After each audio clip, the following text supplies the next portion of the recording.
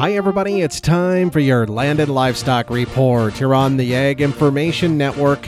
I'm Russell Nemitz. Well, the USDA's National Animal Health Monitoring System conducts a national sheep study approximately every 10 years. And the upcoming Sheep 2024 study will support industry groups, they say, along with research efforts with new and valuable information on sheep health and management.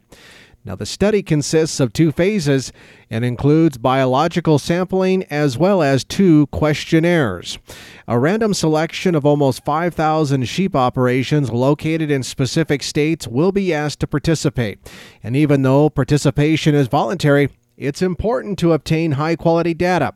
The National Agricultural Statistics Service, or NASS, will contact selected participants in January and February, and participants will be asked to provide their contact information in order to complete the second phase of the study, which begins in April and continues through next July. Information from the study, they say, will help develop new treatments, controls, and prevention mechanisms for sheep diseases, and the results will also guide future research and education. Participants will not only represent themselves, but also the producers who were not selected for the study. For the Ag Information Network, I'm Russell Nemitz.